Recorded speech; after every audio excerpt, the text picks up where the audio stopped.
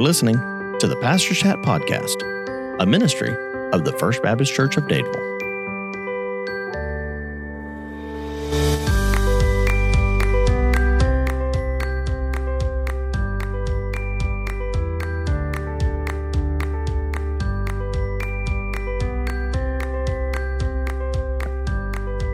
Welcome. This is episode 4 of the Pastor's Chat Podcast from First Baptist Church Dadeville. I'm your host, Forrest Jones. I'm Zach Brown, youth pastor. And I'm Ben Hayes, senior pastor. All right, this week we're going to be talking about how do I live in forgiveness.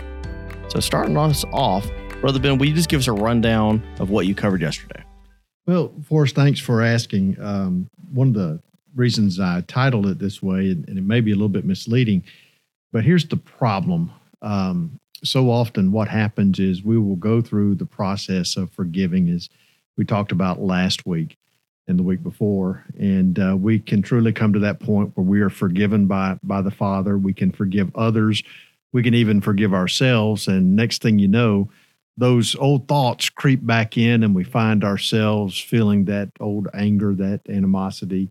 The bitterness begins to pick back up in our hearts, and we fall into the same old patterns. And what I wanted to do yesterday was to share what I think is a biblical way from the story of Joseph to deal with those kinds of feelings. And you truly do have to deal with it at the very root of the issue. And when you come down, when you dig everything else away from the issue of bitterness and holding a grudge, anger even, any of those negative kind of emotions, what you find is your understanding of who God is and what God does. And I truly believe that in the case of Joseph, one of the things that helped him, even though he was terribly mistreated by his brothers, sold into slavery, ultimately ended up in prison, and then became the second in command in Egypt, is that he recognized that God is the ultimate judge.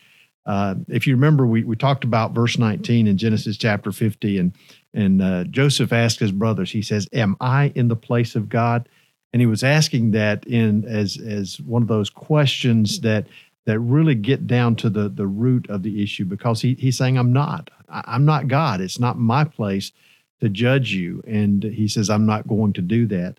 And when we understand the fact that God is the ultimate judge, and quite frankly, he's the one that's going to take care of all of those situations, and we're willing to place our trust in that whole concept, then all of a sudden living in forgiveness is a whole lot easier.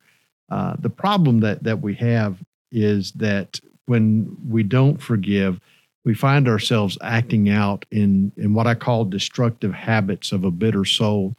And we're all guilty of this. You see it in the story of Joseph and his brothers. That day that they sold him into slavery, it started out, they were talking about him. They were speaking hatefully about their brother and talking about all the things that he had done in the past and how he was just a pain to begin with. And then that didn't stop there. They continued on by acting selfishly, because what they wanted to do was to take care of their problem. They wanted to get rid of the thorn in their flesh. And so they were willing to do just about anything. In fact, they talked about killing him. They talked about selling him into slavery. And then they ultimately did sell him into slavery and then pretend that he had been killed by a wild animal. See, they didn't care even about their father's feelings when they knew that Joseph was the favorite. And so it talked about the fact that we have to come to that point where we turn it all over to God, and God will be the one who will determine the judgment. Now, that's hard for us to do, because typically what we don't want is for God to let someone go. And here's the thing about that. If someone that we're holding this anger towards, we have this bitterness in our heart for, if they get right with God, all of a sudden the consequences for them are gone for their sinful behavior. And we're like, well, wait, I'm not sure I want to do that. But that's where forgiveness comes in. It frees us to release others from the judgment that would come to them. And then it takes us even farther, because as in Joseph's case, he began to comfort his brothers and to speak kindly to them. that's a kind of love that you cannot fake. You cannot put that on. And it only comes from a heart that has been forgiven and is willing to offer forgiveness after it has been repaired by God, who I call the ultimate heart mender. He's the one that heals our hearts, enables us to forgive this way and to continue to love from the point of forgiveness on. And I'm not trying to say that this is a one-time event in our lives, because truthfully, I think we've all been there where we think we've dealt with the issue. And then all of a sudden one day we see a picture of the person that we've been holding this anger in towards. And all of a sudden all of those old feelings come back. And we just have to remember that in the midst of that God is that ultimate judge, and he'll take care of it for us. Yeah, when you were talking about verse 19, I love that this whole story, and especially that moment, because you see the brothers, and Joseph has been treating them well. He's received them in, and they're now in Egypt and living the good life. And suddenly their father dies, and they're like, and this is rational thinking if you really think about it. They're saying, Dad's dead. He's been holding it together for Dad. Now that he's gone, man, we're in trouble. And so they come to him just ready to get, for him to unleash all of his vengeance on them. And his comment is, what you meant for evil, God meant for good. And just to see that, this would have been his. He had plenty of opportunity. He had plenty of power. He's the second most powerful man in Egypt. He could have either kicked him out of the country or worse. And instead he's saying, nope, I've given this to the Lord, and you did the wrong thing, but I'm not going to let that divide us anymore. I'm welcoming you and loving them despite that. I just love to see that moment and just the honesty there. Sometimes we can paint these pictures as just this rosy, like, and then it was happily ever after. But instead we see this moment where they're saying things have been good so far, but we think it's a trap. And, seeing how God really redeemed that situation. I know you talked yesterday about bitterness is a force of destruction and bondage that destroys lives and damages relationships. I know I can think of an example that I saw the other day where the shoemakers Adidas and Puma, which I did not know. Apparently, these companies were actually started by brothers. And so they started a shoe company in their mom's kitchen in, I think, the 1930s or so. Jesse Owens was one of the first Olympic athletes to ever wear an Adidas shoe. So that was their shoes. They got them to wear it. War broke out. And somewhere in the middle of the war, there's a disagreement between their wives. And the story goes that one of them made some comment while the other one was climbing in the bomb shelter in the middle of the war. And at that moment, their relationship was messed up. And so they go throughout the war and begin to hate each other so much that as soon as the war's over, they split the company in half. One of them forms Adidas. The other one forms Puma. And in that little town they lived in, you have these two competing shoe companies, and they ended up calling the town of the people with the bent neck. Because if they met you, they looked at your shoes first to determine if they could be friends with you.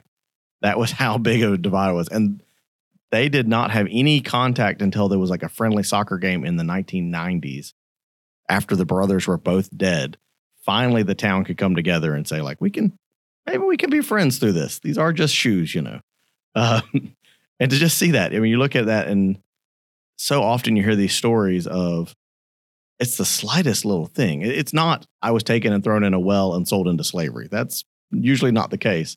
And yet we just let this little division split us apart for so long. Yeah. Well, sadly, it happens in every relationship that you can think of. One of the things that I did not mention yesterday, but is true, is the fact that husbands and wives often find themselves in this very situation because of something so small, like you're talking about, that really is insignificant, but because they don't deal with it right away, it grows into a larger issue. Yeah, and that's something that I'm not necessarily proud to admit, but I fall into that a lot. I'm terrible about like taking something that is, again, like you said, like an insignificant little comment and just kind of putting it back and then just pulling it out every now and then and just like marinating on it. And all of a sudden, so-and-so said this becomes this huge blown out of proportion thing that without me actively seeing it in the moment, is negative on myself, on people around me, that starts to hurt my friendships and my relationships and things like Brother Ben talked about yesterday. Like, I don't know, it kind of made me think about, so before all of this happened, our last small group with the youth before we quit having them. All of this being COVID-19. Yeah. All of this. That's the southern way. Social distancing. That's the southern way to refer to a pandemic. Yeah. Before all the latest unpleasantness occurred. But before all of that happened, we had our last small group, and me and some of the youth guys went out to a park here in town, and we were just, eating pizza, throwing a football around, and me trying to, not admit that I'm getting older and I don't work out as much as I used to, was trying to throw passes as high, long, and far as I could, and trying to show off for a bunch of middle and high schoolers because what else do you do? And by the end of the day, my right arm, I had completely thrown it out. And all week, it was that prideful moment of, no, I didn't do that. I'm only 26. I didn't throw my arm out, throwing a football. Like I didn't do that. I'm fine. And what should have been, okay, I iced my arm, took a few days, ended up becoming like 2 weeks that I had trouble putting weight on my arm because I was too stubborn to admit that something was wrong. And it made me think about times in my life when that's happened with like offenses and things like this, times that something was said or done that while it wasn't good, it could have been dealt with right away and there wouldn't have been that lasting hurt. Instead, I, by my own choice, decided to file it away and just let it sit there building and getting worse instead of getting better, when I could have just dealt with it right away. And so that kind of got me thinking about this same topic, the same idea. Well, Zach, Forrest, are you guys old enough to remember wooden seesaws? I know the concept. I don't know that I've actually ever I grew up in an era when wooden seesaws were all the rage, and the bigger the seesaw, the better, because what you wanted to do was to find someone who would trust you enough to seesaw, and you would get them up at the very top, and then you would jump off and let them come crashing down. That was the game. And I'll never forget one day, my cousin and I were doing this, and I was the one who was up high, and he jumps off. Well, I come crashing down, and this was an old wooden seesaw. And I ended up with a splinter in parts of my body that we can't talk about on this podcast. That was it felt like at least a foot long. Now, I'm sure it was probably a matter of centimeters, millimeters, inches. I don't know what it was. But anyway, it was very painful, right? But when I told my mom about it, she grabs the needle. Because back then, you know, that's what you did. You grabbed the needle, you put it in alcohol, and you dug it out. And I was terrified because I knew what it felt like to dig out a splinter. Okay. Now, here's the thing. I could have left the splinter in and just dealt with the pain of the splinter, or I could deal with a little bit of pain that it would take to get the splinter out and then have relief from that point farther on. And that's the case with these kinds of issues. If we let them sit and fester without talking about them, and this is exactly what Paul was talking about in Ephesians 4, to not let the sun go down on our wrath. And he's talking about taking care of those issues immediately. If we'll just do that, it will save us tons of hurt and heartache in just about every relationship that we experience. And all three of us here are married at different years of experience. And I know, Brother Ben, you've counseled people for almost 40 years now. And I'm guessing that y'all's experiences are very similar to mine, and that this marriage is a great representation of this, because you just, if you think about the things y'all have probably had disagreements about, Now, Zach, I know you've only been married for like 2.5 weeks, so y'all haven't had a disagreement yet. You'd be But surprised. the rest of us mere mortals have it a couple times. And yeah, it's never huge things. It's all these little things that you build up and until finally something, or it's the straw that breaks the camel's back, which is something so bizarre because it's really on top of all these other little things that we haven't talked about, we haven't addressed, and we've let that destructive forces kind of build up in us. And you brought up a good point yesterday, talking about a foothold, and kind of letting the enemy get a foothold. I know Zach and I were talking about kind of some historical references that seemed similar to that. It made me think a lot about the Normandy landing, and I think most of us here love history, and I especially love military history. But the Normandy landing is one of those things that we look at now as, okay, they landed. It was kind of a guaranteed thing. There's a whole lot of people showed up there. But I was learning about some events that kind of went on. And one of the things they did prior to the landing is they said, they ran the numbers and they said, if all the Germans that are available in this region come to the beach at this moment, and we put every man we can get on the beach in the first day, like how many is that? And they ran the numbers and they said, this is how many we'll have on the beach. This is how many they'll have to oppose us. And they said, there is no way that we can hold them off. If every German that's available comes, they're going to push us back into the sea and there's nothing we can do to stop it. And so they had to come up with a plan to divert the Germans' attention. And they used guerrilla fighters and the French resistance and all these things. They went into it.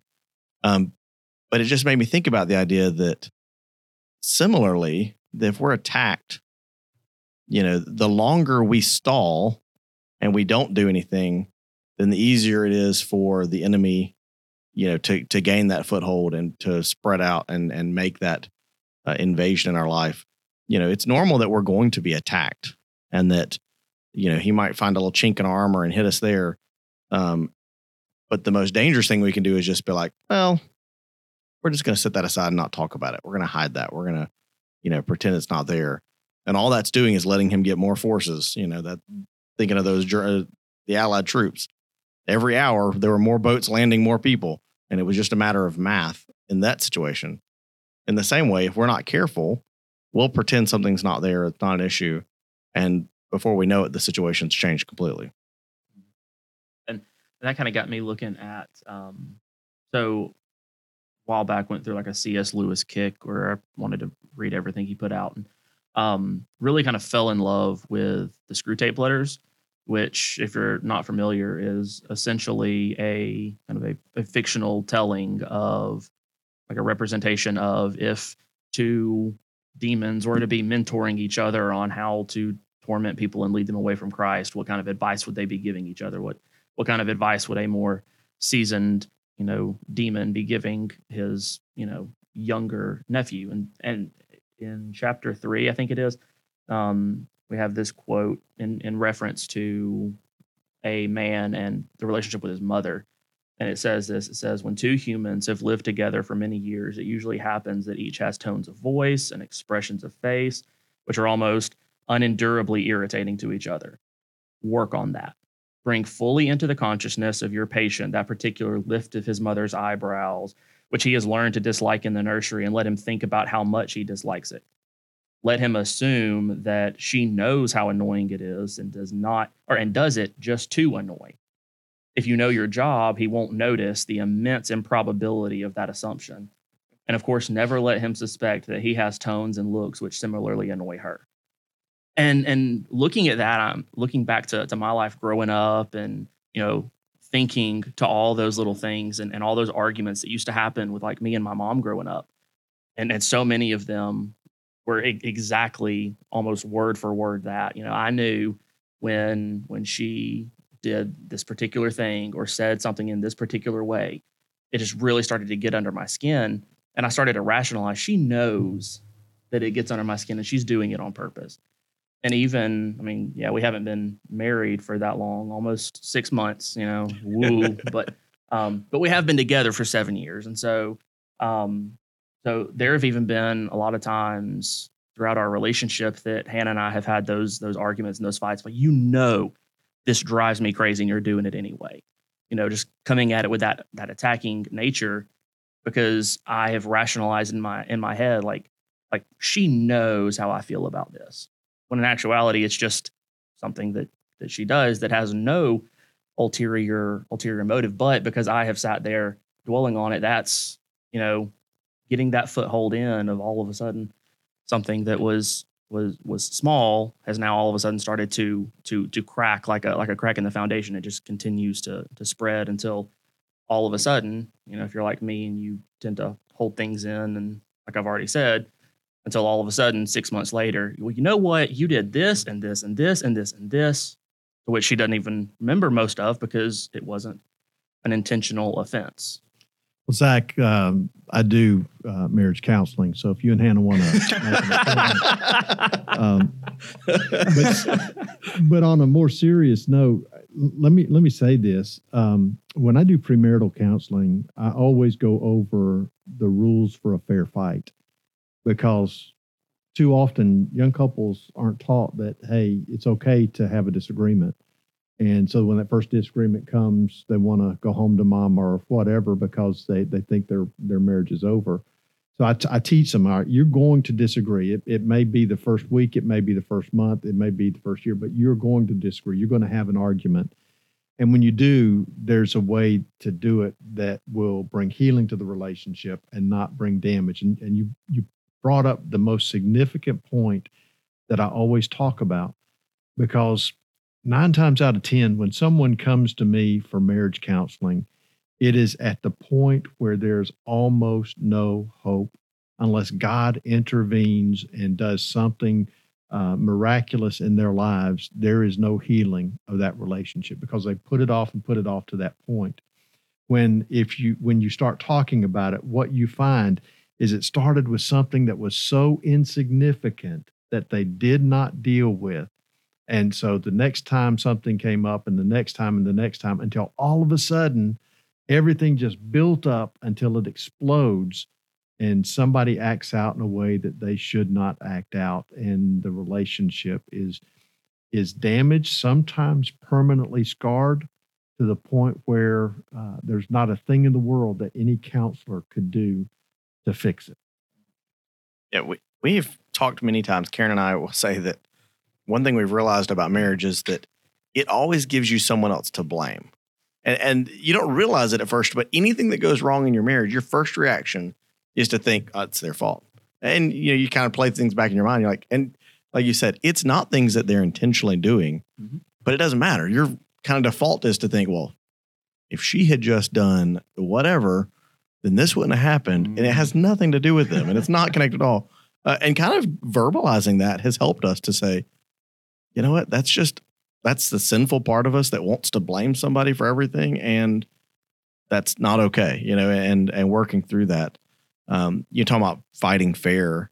I think that's such good advice, because when you know someone that intimately, you know how to use those knives and you can cut deep so fast. And, I will say that by the grace of God, Karen and I have fought pretty well all these years. And I think we're really blessed in that. So, we, over the years, while we've had our disagreements, we've basically made the decision that, we know those zingers. We know what we could say in that moment that's going to hit the button, and you're just going to have to choose not to say it. And you're just going to hold it in, that part, not these little, offenses. You can air your offenses with each other, but the nuclear bomb comment that you could drop at that right moment. And that's where we turn these little things into big things. I don't have much experience talking to people before they get married, but working in police work, turns out there's a lot of guys whose marriages could use some help. And so did a whole lot of police car to police car marriage counseling that I never expected to do. But one of my biggest piece of advice is don't worry about winning. And so often we get that I want to win, or we start counting up the wins and losses of like, well, I've let her win the last 3 disagreements, and by Jove, it's my turn. I get to eat. And all that's going to do is just continue the disagreement, continue the arguments. And In a marriage, truly the only way to win a fight is to lose it. Now think about that, because if you win the fight, what you have basically done is driven that person down to submission. And when you do that, you've won nothing. You've lost everything. So just as Jesus taught us, if we want to save our lives, we have to lay them down. Same is true in our relationships. If we want to heal the relationship, we have to forego our rights. We have to forego our desire to win and be willing to just say, I'm sorry. yeah, and I think that's the thing, throughout these last 3 weeks of discussing forgiveness, kind of that underlying point, I think, is forgiven people forgive, that we can forgive because we have been forgiven. And I think that's where you look at it and say, marriage, especially, God has a plan for marriage that doesn't look like every other marriage on earth. And there's a reason it's such a special relationship.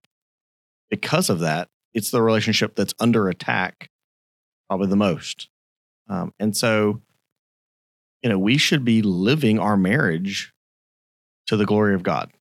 Everything we do, we should be doing that. But especially our marriages, we should be thinking about, well, how does this line up with what God's teaching us? How does this line up with what He's commanded us to do?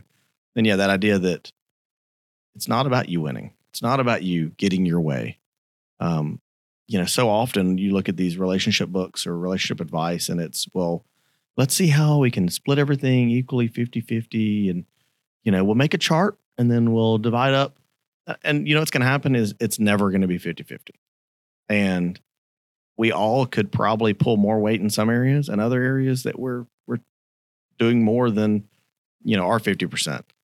And that's because life is not a spreadsheet that we can divide up easily.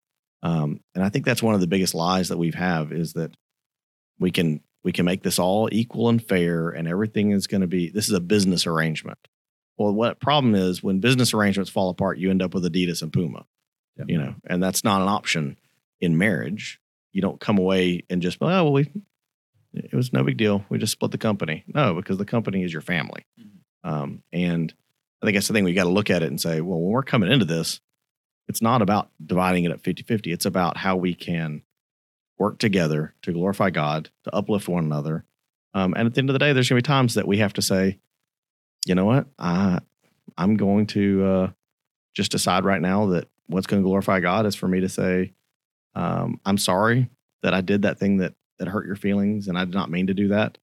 And I'm sorry it made you feel that way. But that's not always easy, Why is it we have such a desire to win in relationships?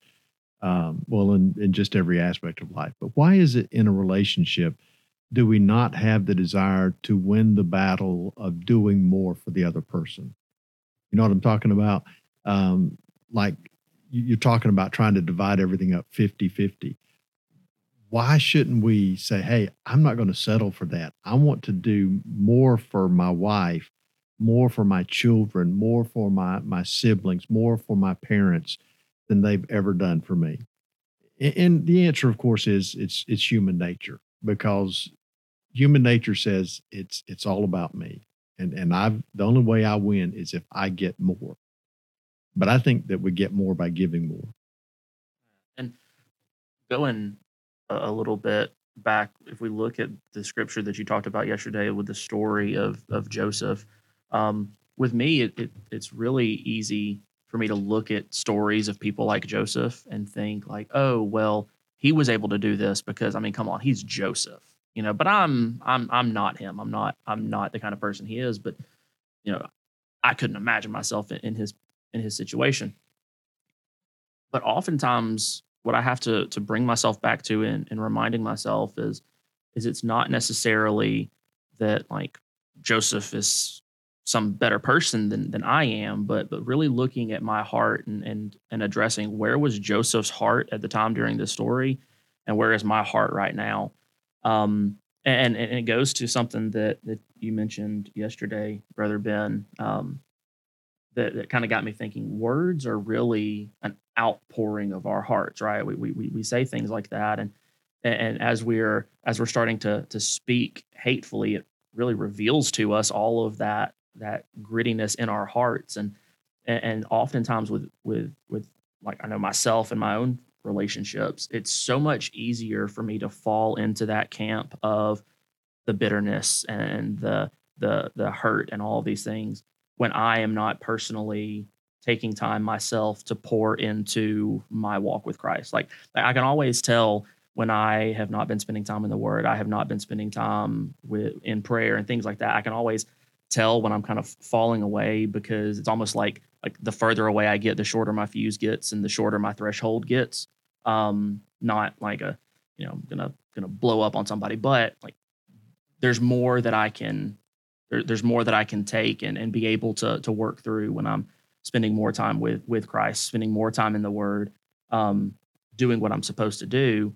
And so I wonder, like, looking at the difference in our hearts, because if what's in our hearts really is what's coming out of our mouth, then we really addressing the issue. I always have to kind of remind myself to look at me, not to look at what the other person's doing and what the other person's been doing to me, but looking at what's going on in my life and why am I responding how I'm responding? Am I spending time working on me, working on my heart, and working on my relationship with Christ? Or am I lashing out at this person because of my own guilt, because I'm not where I need to be in my relationship with Christ? One of the things that I remember growing up is I always had the lovely job of feeding the hogs and watering the hogs. And we did not have a water system going down to where the hogs were, so I would have to carry buckets of water. And I remember when I would be walking down there and I'd have 2 5-gallon buckets of water that I'd be carrying. Didn't mind too much when I stumbled and that sloshed out and got all over my pants, or my legs if I were wearing shorts. But when I was carrying those buckets full of slop and I stumbled and that slop got on me, boy, that was pretty nasty stuff, Here's the point I want to make. What is inside of us, what fills us, is what comes out when we're sloshed, when we're jolted, when we stumble. And if we are filled with bitterness and anger and all of those negative emotions, the first time we get pricked, the first time we get hit, the first time somebody says something that sets us off, that's what's coming out. But if we're filled with the Spirit of God and the Word of God and the grace that He's poured out on us, the forgiveness He's poured out on us, then that's what comes out in response. All right. Well, this has been a great discussion about forgiveness. I know that I just love these conversations every week. They're both uplifting and convicting, and the idea that when I think just in the last 24 hours about things I've gotten mad about and think, oh, well, it's probably a reflection of that I need to spend more time in the Word and those kind of things. So again, I hope, listener, that you're being challenged by these conversations, that you're being uplifted by them. We are as well. And again, we're going to continue doing this while we have the chance to sit down and just talk through how do we apply the sermon every Sunday. It's not just a matter of coming and listening, but how do we take that and apply it to our own lives, to your life? How do we put our theology into practice? Because that's what really matters. Well, Forrest, before we go, I do want to share one thing that is very near and dear to my heart that I've really just discovered. And that is that my heritage that I treasure so dearly, I just discovered that yesterday was the Norwegian Independence Day. Now, had I known that before today, I would have taken the day off, because my DNA shows that I have a large percentage of Norwegian within me. And so I just want to celebrate, and to all of you fellow Vikings out there, have a great Independence Day. Yeah, have some dried fish on me. There you go. Yeah, it turns out yesterday was Norwegian Independence Day, according to Zach. He said there's an expert opinion that was what happened yesterday. Thank you, Addie. Did y'all celebrate that in any particular way at the Brown House? We did not, actually. No, unfortunately, I don't really think that the Norwegian brethren would agree with my Irish ancestry too much. But I on was that, just sitting here of the three of us, the one who looks more like a Viking. That is true. Yeah. Yeah. If we could get him a hat with horns, that would be great. You buy it, I'll wear it. You heard it first, people. On the 31st, when we get to see your faces again, maybe a Viking hat for Zach. I'm Who just knows? throwing that idea out there. All right. Next week, we'll be back. And next week, we're going to be looking at one more passage dealing with forgiveness, but we're going to look at it in a little bit different framework, because what we're going to be talking about is this question: is forgiveness forever? And I'm just going to leave it there. Wow.